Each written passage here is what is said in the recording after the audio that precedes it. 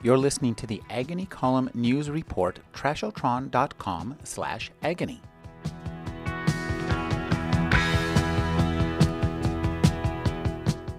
The new book by Steven Kotler is Stealing Fire. Thank you for joining me, Steve. Thanks for having me. This is a book about ecstasis, its long history, and its great present use. Tell us about the earliest instance of ecstasis stealing that you mentioned in the book. Yeah, we dated back all the way to the Greeks, which is the first time we see somebody sort of risking their lives for the kind of performance benefits brought on by altered states of consciousness, which it seems like a strange thing to risk your life for, but actually this has got a long history and it dates all the way back to the Greeks. You talk about the incredible variety of perceptions of this kind of state of mind. We find it in the Navy SEALs and in our tech icons out at Burning Man. That's a pretty wide gap there. Well, it's a huge spectrum. I think what we're looking at is, a $4 trillion underground revolution, people hacking consciousness to improve performance. It unites a massive amount of disparate tribes. Right? That was the point of the book is we wanted soccer moms with yoga practices, action adventure sport athletes using extreme sports to kind of alter their consciousness, the 44% of American companies that are rolling out mindfulness-based stress reduction programs, the biohacking crowd who are altering their brainwaves with electrodes. They're all doing the same thing neurobiologically. So, it's a huge revolution. We're trying to unite a whole bunch of different groups who never realized they were doing the same thing before.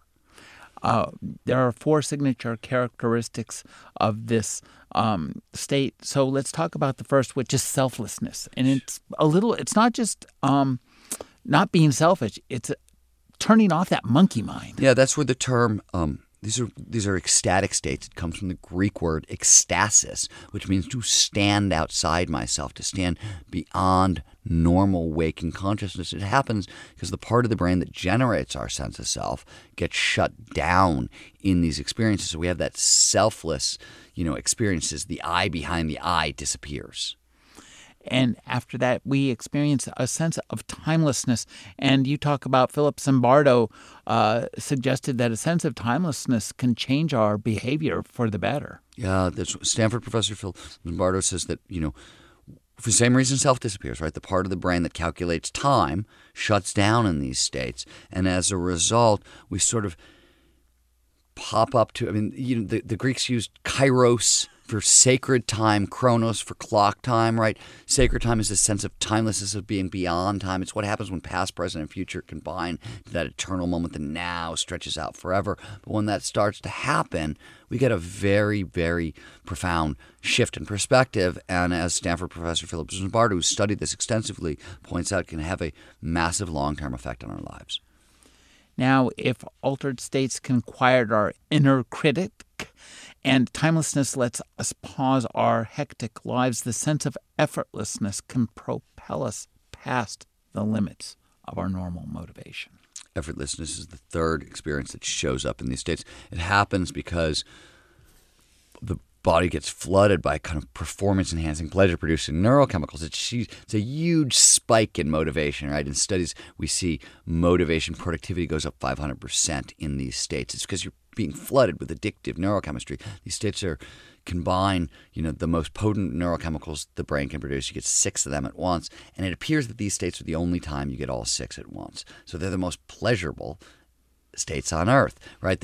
We don't use the word addictive. Csikszentmihalyi, the psychologist who discovered flow or coined the term flow, used autotelic. It's a fancy Greek word. It means an end in itself. But what it really means is like once an experience starts producing these neurochemicals, we're going to go out of our way to get more of it.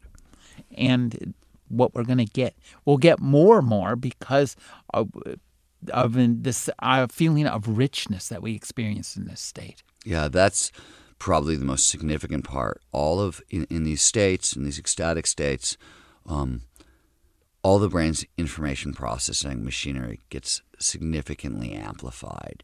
So, the Greeks, the other half of the definition of ecstasis was to stand outside myself and to be filled with divine inspiration. Now, today, we don't use the word divine inspiration anymore. We know that actually it's heightened information processing in the brain, but we talk about it as insight and intuition, right? These things go through the roof in these experiences.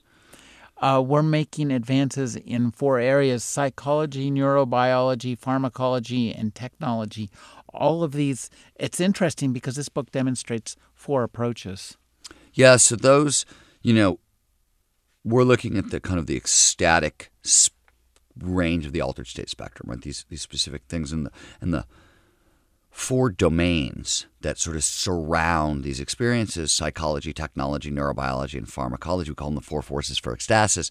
They're all accelerating wildly. Essentially, they've all become information technologies. And Ray Kurzweil, who's head of engineering at Google, figured out back in the 90s that once something becomes an information technology, it jumps on the back of Moore's Law, right, which says our computers get twice as fast every year and a half. Well, all of these things are accelerating that quickly. They're accelerating exponentially. So what this is allowing us to do is, for a really long time, these were weird, mysterious, strange states. We didn't understand them. They were ineffable. But now we can tune them with increasing precision. We understand what's going on under the hood. We can get access to them nearly on demand. We can bring them to scale. This is a real shift. I've been speaking with Steven Kotler. His new book is Stealing Fire. Thank you for joining me, Steven. Rick, thanks for having me. It's a pleasure.